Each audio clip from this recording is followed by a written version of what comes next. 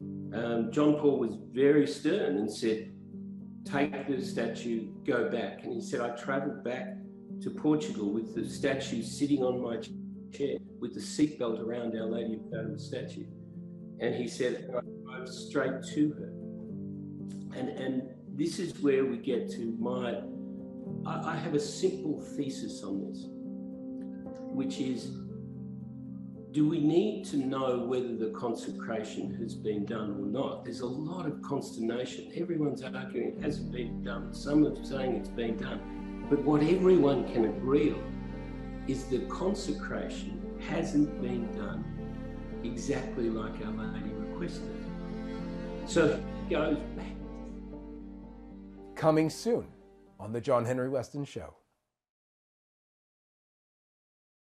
With the Russia-Ukraine conflict right now, the whole wide world is confused, but it also brings up Fatima back into attention. From 1917, Our Lady promised that if Russia was converted, it would be the source of salvation for the world, a re-Christianization of the world. Not only that, she promised that if it wasn't consecrated to her Immaculate Heart, as she requested, that it would also be the instrument of punishment for the world, and it would spread its errors throughout the world, that when it was done, and it would be done late, it would convert, and Russia would convert, that is, and a period of peace will be given to the world. So the key to peace right now is all to do with Fatima and the consecration of Russia. There is probably no one on earth more poised to talk about this than our next guest. His name is Charles Morton. He was involved with a lot of things. He has 9 children. He's a very faithful Catholic. He's got a beautiful story of his own. But the story of his that is so important right now for the world is his story about his work on the consecration of Russia.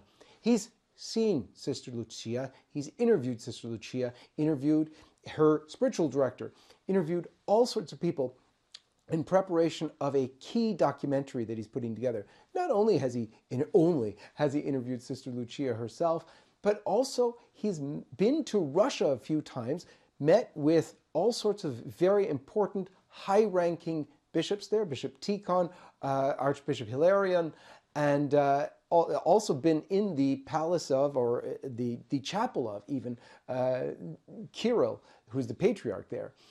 Also met with very high-ranking members of the government there, Putin's secretary, in fact. This is Charles Morton. This is his revelations, and it's going to be incredible about not only the third secret of Fatima, also about the need for the consecration of Russia from a perspective you will not have heard of.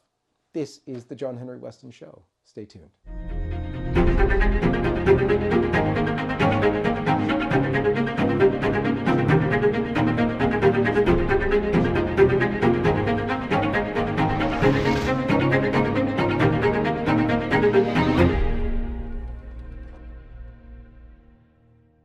Charles Morton, welcome to the program. Thank you, John Henry, for inviting me. Let's begin as we always do with the sign of the cross. In the name of the Father, and of the Son, and of the Holy Ghost. Amen. It's a real pleasure for me. It's a grace for me to be bringing you, Charles Morton. Charles is a great guy who I met in Rome, and was really neat. I remember sitting with him in a cafe in Rome where he described his family and what he's been doing, and I was stunned. With 10 children and an incredible history of both life and suffering and redemption, and then working with Mel Gibson, Jim Caviezel, and all these great stars. It's an amazing thing. Charles, if you could start off with that, tell us a little bit about yourself. I'm a lawyer. That's my professional qualification. I got out of law and then into business in 1996, but those sort of skills don't leave you. And I started down this track many years ago, and I went to Fatima for a trip of Thanksgiving for something that happened in our family, and that was in 2000. And I asked the Virgin Mary, the Blessed Virgin Mary, if she'd like me to use my skills for her. And anyhow, she gave me enough, what I think, incontrovertible signs to start down this track. So I had the privilege to meet Sister Lucia back in 2004. But before that, I'd met Mr. Gibson, and I was on the very periphery of the film. And I was lucky enough to be on set for a number of times. He's an extraordinary filmmaker, and Jim's an extraordinary actor. And what they did for the world with that movie is just incredible. So I actually showed Sister Lucia the movie, The Passion of the Christ, on behalf of Mel. And I got to meet and speak with her. And look, it's been an amazing journey. When I went in to meet with her, the priest said to me, please, no questions about the consecration. And I've been brought up to follow the directions of a priest. And so I felt terrible about it. There she was, standing across the bars from me. And I couldn't ask her about this consecration. And you know what, Charles, yeah. Now this is the priest who's with Sister Lucia telling you not to ask about the consecration of Russia. Why not? Her spiritual confessor, Father Condor. Look, first of all, I thought, he wants to keep this strictly to the film. And then after sort of getting right into it and trying to understand where we're at, I think the answer is more along the lines, he didn't know what she would say, right? He couldn't predict what her answer would be. The church said that in 1981 they did a consecration, and then someone went to Sister Lucia and she said, no, it hasn't been done. So they then did the consecration on the 25th of March 1984.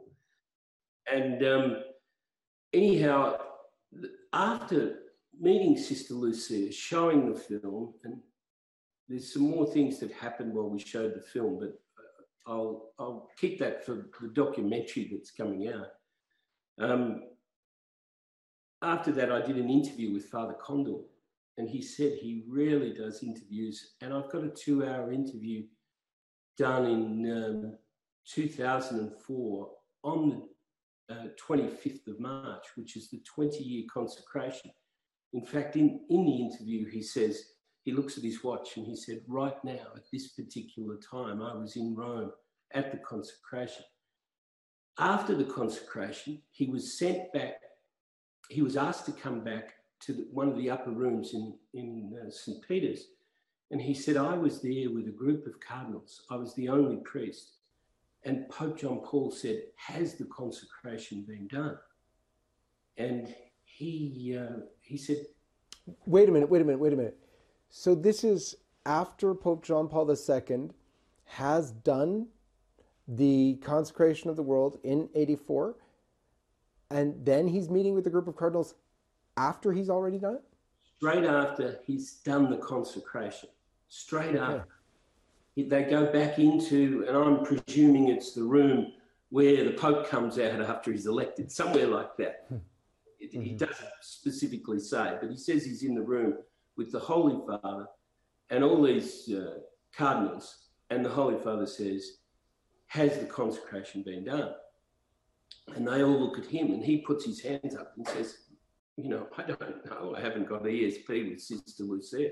And he said, John Paul was very stern and said, take the statue, go back. And he said, I travelled back to Portugal with the statue sitting on my chair with the seatbelt around Our Lady of Fatima statue.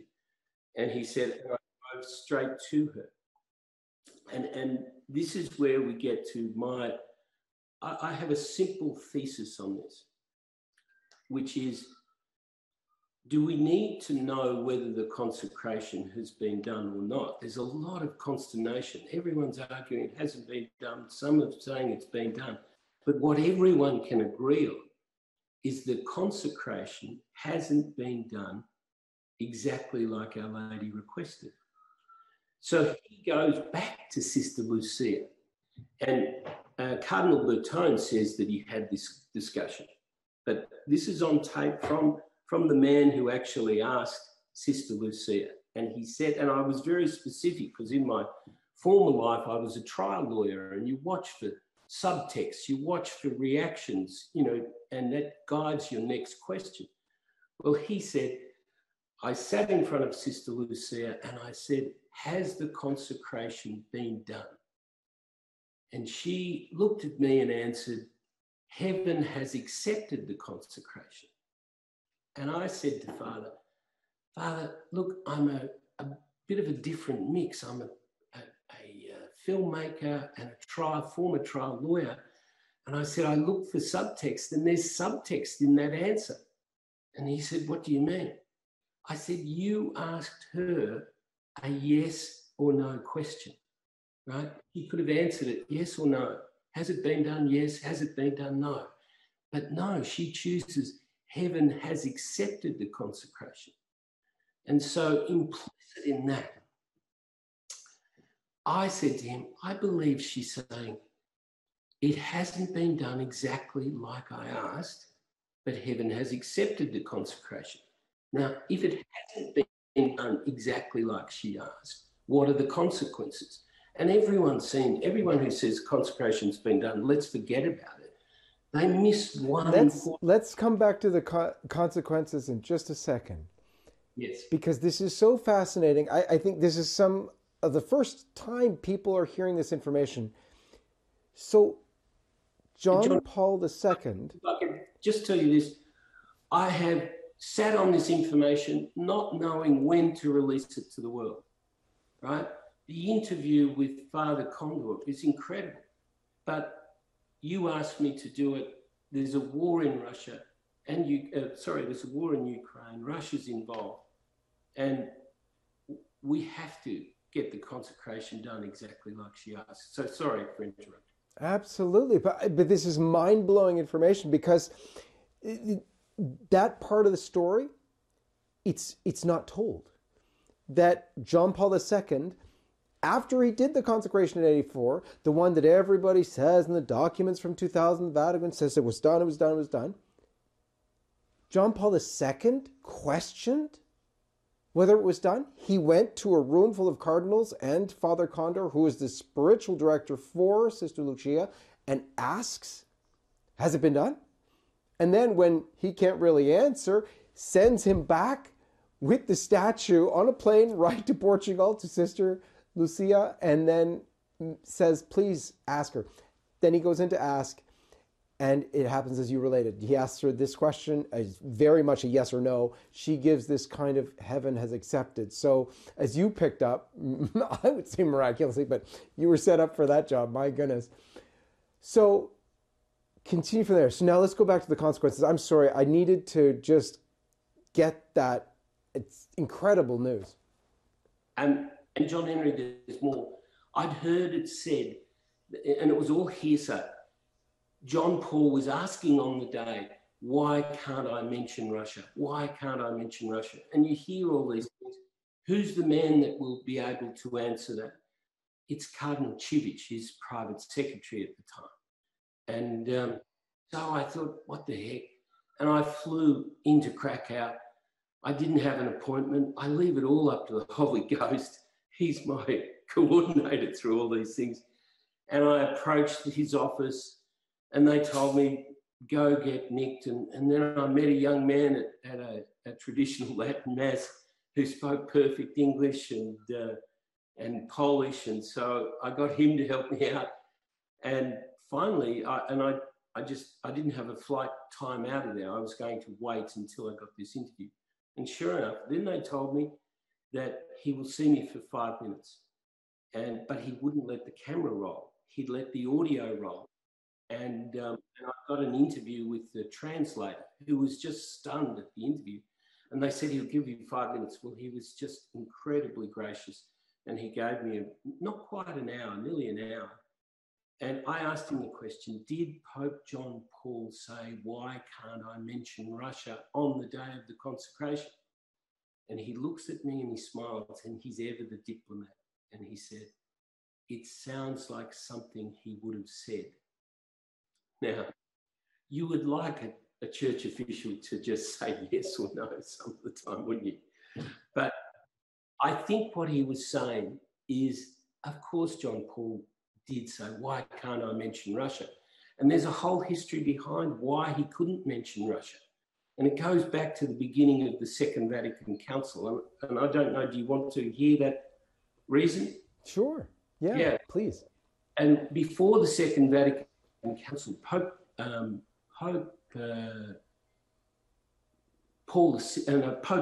the 23rd requested members from the Russian Orthodox attend the Second Vatican Council. And they were knocking him back. And he really desperately wanted to include the Orthodox, the Russian Orthodox and other Orthodox churches at Second Vatican Council. And they said, no. And then finally, he got a meeting with them. And it was on a town, and I've forgotten the name, but it's in my notes. It's on a town on the border of France and Germany. And anyhow, the KGB were in charge of the meeting. They sent 4 representatives down there, and they were Russian Orthodox, but there was also, they're thought to be KGB members at the time because they ruled Russia, they ruled the church at that time. They came and they met.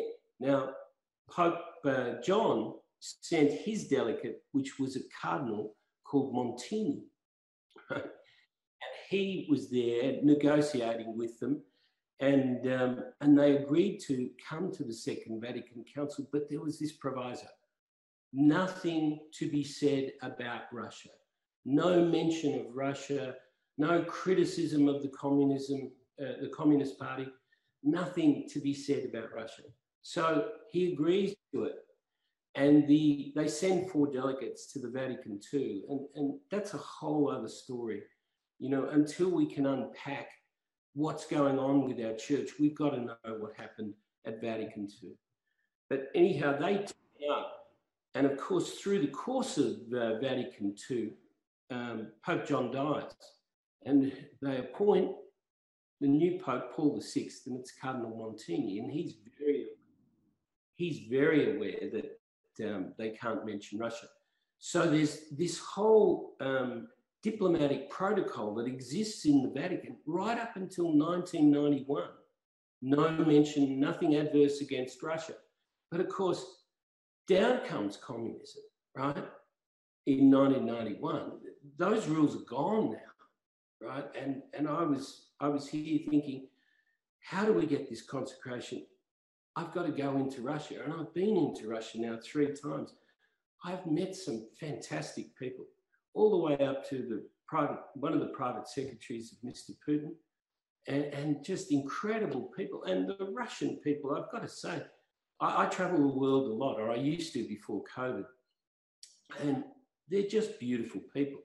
I had one chance to go into Libya, so I took it, and it was as scary as all hell. I was going in there to look at their filthy, but the people, they're just magnificent. And, you know, this whole business where we think of the Russian bear and they're just like us. They're children of God. It's amazing. So I went into Russia and started asking. I met who's now Bishop Tikhon, the Metropolitan for Moscow. I met Metropolitan Kirillin. I haven't met Patriarch Kirill, but I did, on the day you and I met, later that afternoon, I did an interview with Bishop Schneider, and he speaks fluent Russian. He is the most beautiful prelate you can ever meet, I think. Anyhow, he does a plea as to why Russia should consecrate, or why Russia should be consecrated to the Immaculate Heart of Mary to Patriarch Kirill. Now, I've sent it in, I haven't heard anything. But I'm not stopping, John Henry. We have to do this. So going back to the actual where Father Condor asked Sister Lucia, has the consecration been done? And she answers, heaven has accepted the consecration. And I then put this scenario, it's a yes or no answer. Now, right at the beginning of my interview, I asked Father Condor about the appearance of Our Lady in Fatima on the 13th of August. And they were taken by the Mayor Turo back to a neighbouring town, and they were put in the council lockup, the kids, on the 13th, so they had to miss it. And the townfolk of Fatima were outraged, and they went and they were eventually released after, you know, despicable things being said to the kids, boiling them in oil to, you know, tell them the story. Anyway, they are down at the Cova, and it was on the 19th of February, and a lady appeared to them in the Cova, and then she said, had you been here on the 13th of August, as I had requested, midday on the 13th of each month for the 6 months. Yeah. And anyway, had you been here, then the miracle of the 13th of October would have been far bigger, affected the hearts of more people, seen by more people, and shortened the length of the First World War. Again, it relates back to war. That's what... So, wait, that's... Okay, that's also monumental. Hold on. So, the miracle that was already seen by 70,000 on October the 13th would have been bigger, seen by the whole world? No, seen by more people. More people, but the length of the First World War would have been shortened. Had the consecration been done exactly like Our Lady asked. Now, Father Condor says that. Really? And he, you know, so I needed independent proof of this alleged, you know, what Our Lady said on the 19th. And I was with Bob Moynihan, from the editor of Inside the Vatican, at Front Royal over near Washington. And we'd been to Mass, and we came back and we're sitting down and we're talking about all things Fatima in a pancake shop. Bob is a fascinating man who's doing so much to open. It was because of Bob that I got into Russia, you know, and his contacts in there are incredible. And he is a lovely man. Anyway, we were sitting there talking about Fatima, and we finished our pancakes, walked outside, and this lady came up and she said, excuse me, in a very, you know, distinct New York accent. Excuse me, I heard you talking about Fatima. And I go, yes, yes. And she said, there is 2 books that I've got to recommend that say everything. And I said, all right, what are the 2 books? And she told me the name, and I texted them down and I sent them home to my wife to buy them. And after we finished speaking, I did that. But I said, now, what's your name? And she said, my name's Mary. And I said, right, that's it. I will buy those books.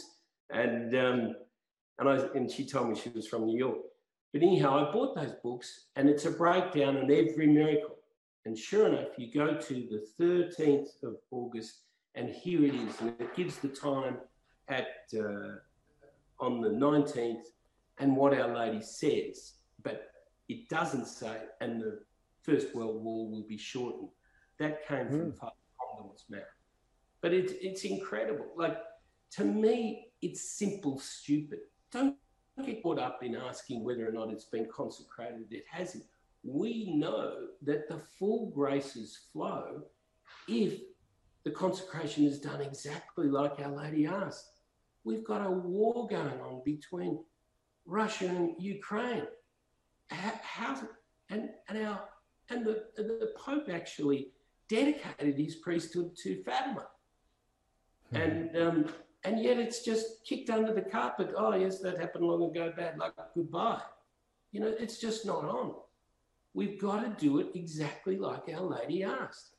And Russia now should be asking exactly that. I've heard the Ukrainian bishops are asking. I think we could do a consecration to Russia and one to Ukraine. But let's do it exactly like Our Lady asked. Sorry, it's so monumental that, because that day we actually met in person for the first time was the day Cardinal Burke called for the consecration of Russia explicitly as Our Lady desired. Of course, then Bishop Schneider very enthusiastically signed on to that same request. LifeSite launched a petition to the Holy Father to do that very thing. And then now we have, think about what this is.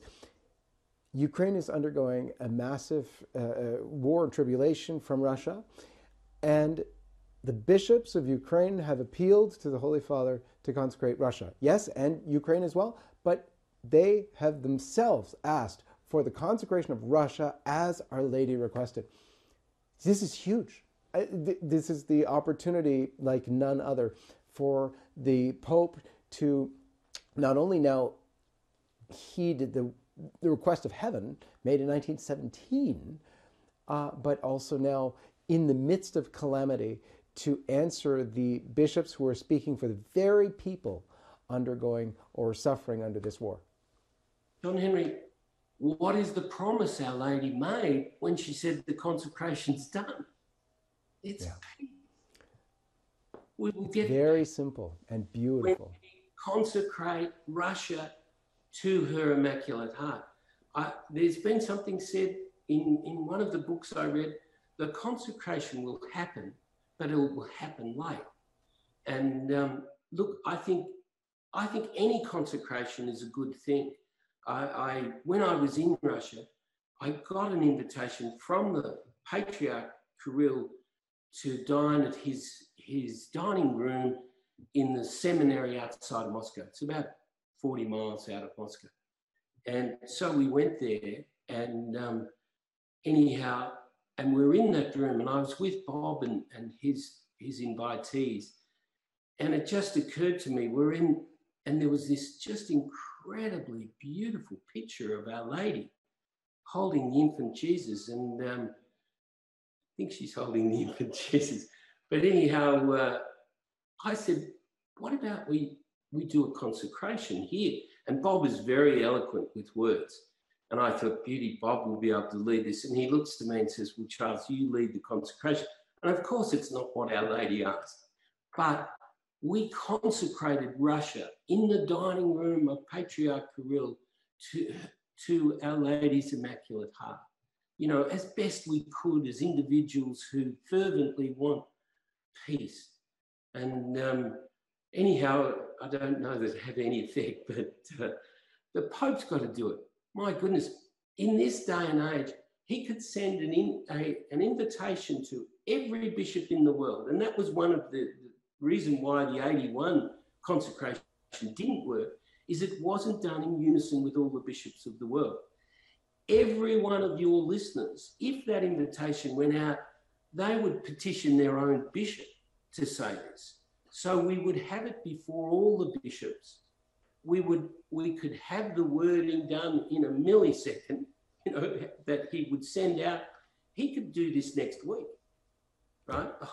And it's so urgent. He could do it tomorrow. The thing is, it's a great opportunity for people right now. The bishops of the world are all asking, what can we do? What can we do? Part of the synodal process is to hear from the faithful. Let's ask them, as we're asking for fidelity, as we're asking for the Latin Mass, as we're asking for, you know, many, many things that the Church is in need of. One of the main things she needs is still the consecration of Russia by the Pope with all the world's bishops. And we can ask for that right now. There's never been a better time. The bishops of Ukraine, who are suffering the most, they're asking for it. Why not let's, in unison with them, ask our bishops, plead with the Pope to do this together with the bishops. Pope Francis dedicated, as I understand, dedicated his papacy to Our Lady of Fatima. He has a strong devotion to her. This is simple, stupid stuff. We consecrate Russia to the Immaculate Heart of Mary in unison with the bishops of the world. Let's not indulge in has it been done, hasn't it been done? But we know the full graces flow. That's the meaning of the August appearance, I believe. Why they were in jail, why they were kept away, because Our Lady said that. And it's the hardest of all evidence to find in the Fatima story. Just do it like Our Lady asked. Yeah, and what an interesting parallel. And I truly believe you were given that by the Holy Spirit. Not to say that you're not smart and put that all together yourself, but the amazing thing is he, Father Conrad tells you the story, Father Condor, excuse me, tells you the story about how it's Our Lady's wishes aren't fulfilled through no fault of the children of their own. They were taken away, couldn't go because they were held in jail. They can't go nonetheless, so Our Lady's request isn't fulfilled exactly, that they're there for the 6 months on the 13th. But then we get the message from Our Lady. Had it happened as she requested exactly, the graces would have been bigger, but in that huge way of a shortening of the time of the First World War. And now we fast forward to the consecration of Russia not happening exactly as she requested. And then what have we seen? Because we were promised by Our Lady, it will be done. She, in fact, said it would be late. So did our Lord when he appeared to Sister Lucy in 1933. But the thing was, here we have Our Lady saying it will be done, and that'll be done late, but also when it's done, Russia will be converted and a period of peace will be given to the world. And that's so fascinating because that, I think everyone can agree, we've not seen peace since 84 or any time because of the scourge of abortion. There's wars all over the world, but the scourge of abortion is just untold numbers of innocent children dying brutally. So there's been no peace. Our Lady would never say there's peace in the world, even a small period of peace in the world, while that's all going on. So in a way, there's an obvious answer to the question as well in terms of consequence. But what will this do when this truly simple, as you said, act is fulfilled according to her exact wish, which we know will actually happen? There'll be some incredible miracle of peace like we've never seen before. John Henry, also the analogy of John Paul wanting to say it, but being prohibited from saying it. It's like the kids in jail wanting to be there, Our Lady, but being prohibited from being there. Amazing. It makes sense, doesn't it?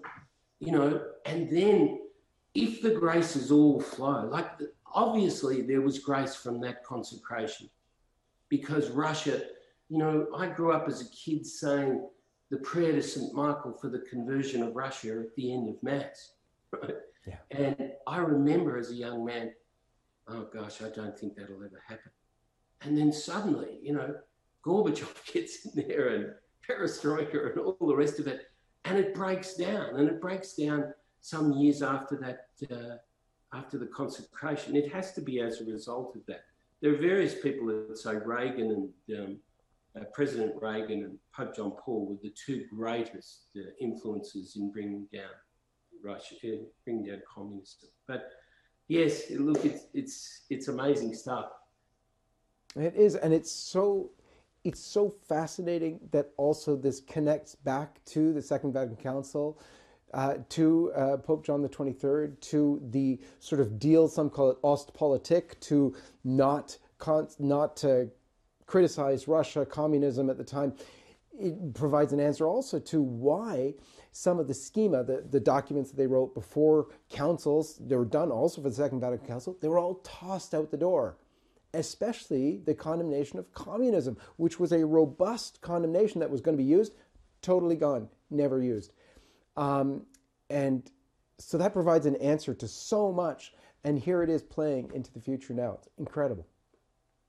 Archbishop Vigano wrote a beautiful article, and he said, to understand Vatican II, and I'm paraphrasing here, and I apologize if I don't get it exactly right, but he said, to understand Vatican II, you have to understand the innovators, right?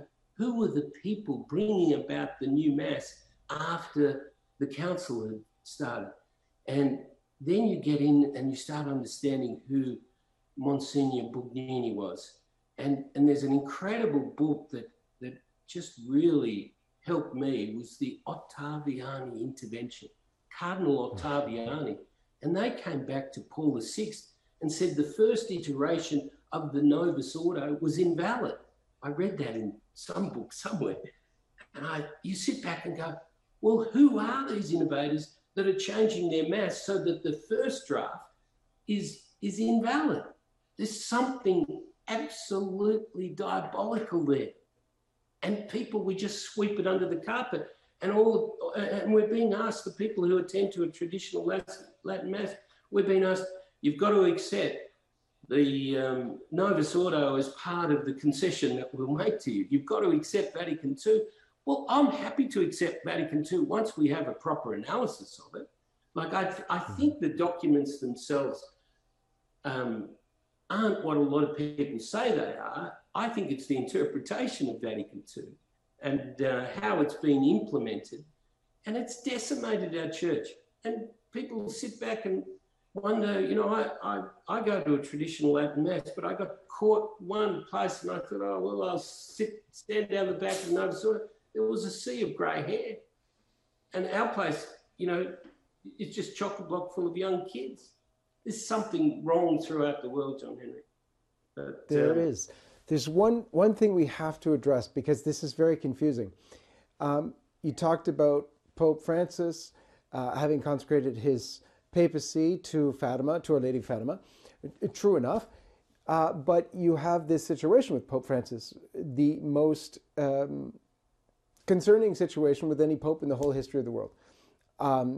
You don't have another situation. In fact, many people have said, and I agree totally, it would have been much more easier for the church to have a pope who had a few women on the side and some kids and things like that, rather than the scandal of what looks exactly like heresy, the shutting down of masses during COVID, the massive restrictions to the Latin Mass, and then the name calling, and so much that we've seen. So how is it that you hold hope for Pope Francis still? Look, he said at the start of his pontificate, I'm going to mess things up. You know, I'm going to confuse things. Now, he also said that if you want to understand my pontificate, read Robert Hugh Benson's Lord of the World. And I've only just started that. So he's an anomaly in a lot of ways. But we have to get to this situation where we consecrate Russia. You know, a lot of my friends hold that he's a heretic and he's not a pope. And I believe that he's done some terrible things for our church. But in the end, you know, we're not the master strategist here. That's the Holy Ghost. He's steering us through. I recently had a chat to my bishop, and he'd never heard of St. Don Bosco, his dream, where the ship is steering between Mary and the Eucharist. And that's where we've got to be. That's where it's all at. And the Russian Orthodox have valid sacraments, you know. And I had a friend who, he's been very instrumental in assisting me in Russia. And he came to Rome, and I waited and waited, and I couldn't stay with him. But anyhow, he went straight in to see Pope Benedict. And I had some questions for him on Fatima. And Pope Benedict reaffirmed, and this is 2 years ago. So the last time I travelled, just before COVID. So my friend from Russia flew in, and he had a meeting with Pope Benedict. And I'd waited 6 days, and they wouldn't let me in to see him. And, but anyhow, he went in, and I had these questions for him. And what he was able to elicit from Pope Benedict was, Russia will be the reason for the re-Christianization of the world. Right? And he also said, Fatima is still very relevant. You know, and I'm taking that to mean it hasn't played out yet. He said, I think in Rendsburg in 2010, this is Pope Benedict, to understand Fatima is all you have to do is to look at Our Lady of Akita. And Our Lady of Akita says, priest against priest, bishop against bishop, cardinal against cardinal. There's turmoil, and the corruption goes right up into the Vatican. And look, we still have, I did a wonderful interview with Christopher Ferreira. He is a gifted man. And he is so knowledgeable about the explanatory note. My term, the explanatory note. But there was a letter written by Sister Lucia. Now, the Vatican are in denial that even existed. You know, we know the start of it. The dogma in Portugal. And anyway, it's just incredible that we haven't been able to get to that. And I suspect, I've got no idea of knowing, because you know, Sister Lucia didn't speak about it because I wasn't able to speak about it. But I suspect it confirms exactly what Akita is saying, which there's corruption in the church. Now, if you're the Vatican, why would you release that? Right? If you're Cardinal Bertone and Cardinal Sedano, why would you release that? You keep that hidden and you try to suppress it. But we all know when you suppress the truth, it bubbles out, it pushes out the side, and eventually it comes out. We've got to get to find that. And really, we've just got to do the consecration, because it'll all happen. You know, once the consecration's been done. Francis is an enigma, John Henry. He's certainly, he's stirring things up. He's messing things up. People are despondent about what he's doing to the Mass, and that's part of where we're at. I think we've got to peel back the layers of sect and Vatican Council and find out if there was an illness in there, if there was a design to destroy what's the source and summit of our faith. So we live in fascinating times, and I say to people who get despondent, no, we are living in the most incredible times. Like, it's tough if you're in your Ukraine at the moment, no doubt. And I pray for the people there. But we're living in incredible times, and we've got to have a skip in our step, a joy in our heart, a love for our fellow man, the Gloria, you know, in the Mass, glory to God the High, and peace to men of goodwill. Like, if we've got goodwill towards our fellow man, we have peace. And so I'm striving away, chipping away in my little world. I will get this documentary done. A question you asked me off camera, which is very relevant to the real hardliners, is the Sister Lucia that I met, the real Sister Lucia? And I have this view. I think when people are set on this is what definitely happened, they have a narrative, and the only way to explain that narrative is Sister Lucia was replaced. And I know there's pictures of Sister Lucia's eyes and all this sort of stuff, but it can easily be explained of the frailties of an aging woman, right? And I went to see her. I had a projectionist who was of the Jewish faith. Anyhow, he was an incredible guy, but he went inside behind the cage to set up the film, The Passion of the Christ. And when Sister Lucia walked past him, like, I had a cage in front of me, but he was in there setting up the projector.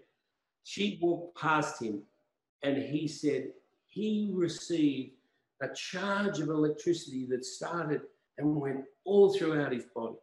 I've got a little interview with him where he speaks about Sister Lucia. Mel got to meet her, and Mel said to me, she's the real deal, right? And, you know, and one thing about Mel is he's intellectually honest. He's fantastic, you know, like a gifted filmmaker. But, you know, he wouldn't say that if it wasn't true. And I believe her to be true. And really, she's opening the gateway by her answer, which is heaven has accepted it. You know, but you haven't done it exactly like Our Lady requested. That was her next sentence that she should have said but didn't. But it's there for us. And that's part of us gaining our faith. We've got to search for it. We've got to strive for it. We've got to understand it. This journey has been amazing for me. It started back in 1999, and hopefully I'll have a documentary. I've got some incredible interviews from throughout the world. Scott Hahn did an interview on Our Lady on this particular subject that I'm focusing on, not the consecration, but on Our Lady. And it is blow away. I've got to stop everything else I'm doing and finish this documentary and get it out. That you do indeed, Charles. Yeah. We are right at the time now where we're needing it like never before. Yes. Charles, where can people get hold of you so that they know when your video is being released? We will, of course, promote it when it is. But where do people get hold of you or see what you're doing? You're the first person I've spoken to. I've kept this completely silent until now. Wow. So, well, we will wait for the release then, and we will publicize it everywhere. But this really needs to get done. They could write to you, and you forward them on to me. There's people. There's people who've met Sister Lucia who have their own individual stories. There's not many who've got their own individual stories that I'd love to hear from. And that, I'm happy for you to receive that. And absolutely. What we're going to do as well is we're going to set up a Life Funder, which is a fundraising platform that LifeSite runs, and to help you finish this documentary. So, because honestly, the world needs it now. Thank you. One of my troubles is it's cost a fortune to do what I've done, and previously I've been able to afford it. But look, Our Lady is amazing. She just looks after it. She's the strategist in this. I love Our Lady of Guadalupe, and that's actually how it all started. I had a family accident on the feast day of Our Lady of Guadalupe, and I knew nothing about her back in 1990. And then you see, here's the Virgin Mary, who is bathed in the sun, surrounded by the stars, standing on the moon, comes straight out of the Book of Apocalypse, Mm-hmm. And she's got it all under control. She is the master strategist, so she'll make it happen. But and I say to everyone, I say to all of your listeners who have doubts about the Virgin Mary and her role in salvific history, I say to them, just say a little prayer. Our Lady, if you're out there, show me. Blessed Virgin Mary, if you're out there, show me. And she will come somehow, some way, flooding into your heart. So it's brilliant. I think also Mel's film, if it comes, the resurrection will be a catalyst, because really, John Henry, the reason we're facing all the turmoil that we're facing is people don't believe in God anymore. They don't believe that Christ was the Son of God and rose from the dead. And look, knowing Mel like I do, he will make an extraordinary film if he's permitted. And it'll be the catalyst. It'll change the hearts and minds of many. Because once you believe in Christ, there is no abortion. Once you make that understanding, there is no euthanasia. There is all of these things. And back to Fatima, where Our Lady said, unless the consecration is done, Russia will continue to spread her errors. You put me in touch with a lady from Romania, and she speaks about what is cultural Marxism. And cultural Marxism has spread from Russia all throughout the world, throughout the Western world. We've picked it up. And she does the most incredible interview. I have to thank you for that, because it explains what's happening in the world. Where did all the breaches of the Catholic Church, our fundamental doctrines, where did they all begin? They all began in 1920s in Moscow after the Bolshevik Revolution. And anyhow, Russia, to their credit, and I've sent you some photographs of the churches that they're building over there. And, Putin, I don't think is the man that the West would have you believe. And I think, and war is a terrible thing and nothing can condone it, but he's trying to protect his own country. And You know, would we do the same? Would Australia do the same if someone set up camp down in Tasmania, our mainland, do the same against the state, or even in New Zealand? You know, if something happened, America did it with Cuba, didn't they? You know, they stood up to them. You can't do this. But it's tense times. Sorry, I'm rambling. No, that's amazing. Just what's going on is so momentous. People are all trying to figure it out. But we have, I think, the moment of Fatima in a way that we never have before. This is a thing that no bishop was willing to say until Cardinal Burke did in 2017. And since then, even, apart from a few bishops who signed on with him, there's been virtual silence. And virtual silence since like 1984. It's a long time. And all of a sudden now, we have the bishops of Ukraine, as they're suffering from Russia, begging the Holy Father for the consecration of Russia. Amazing time. Thank you so much for being with us on this episode of the John Henry Weston Show. My pleasure, John Henry. As always, it's great to talk to you.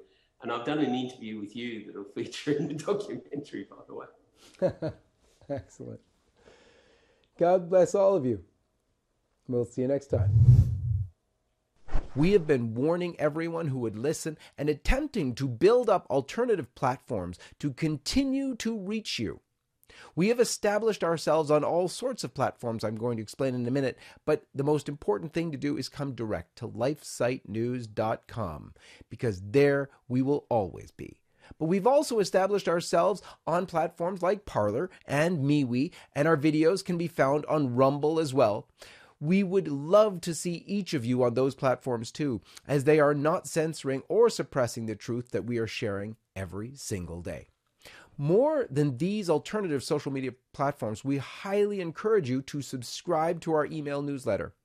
We have really built up a large list of loyal readers on our email marketing platform, and we have prepared several backup plans for, well, I want to say if, but it's really when, we are removed from our current platform as well. Additionally, I really encourage you, as I said before, to make it a regular habit to go directly to lifesitenews.com. Make it your homepage. While all of these different platforms are an excellent way to curate your news, going directly to our website means that you will never encounter any censorship or sudden loss of LifeSite News reporting. Here's the thing. We will never stop sharing the truth. We founded this organization with the mission to be the life, family, and culture source for men and women who seek to know the truth. We have established a track record of honest reports, and this will never stop, even with censorship happening around the globe. Again, I'm encouraging you to join us on Parler, MeWe, Rumble, and on our email list. You can find all the direct links in the description of this video. May God bless you and keep you, and we are so thankful that you've chosen to follow and support LifeSite News. I'm John Henry Weston, co-founder and editor-in-chief of LifeSite News.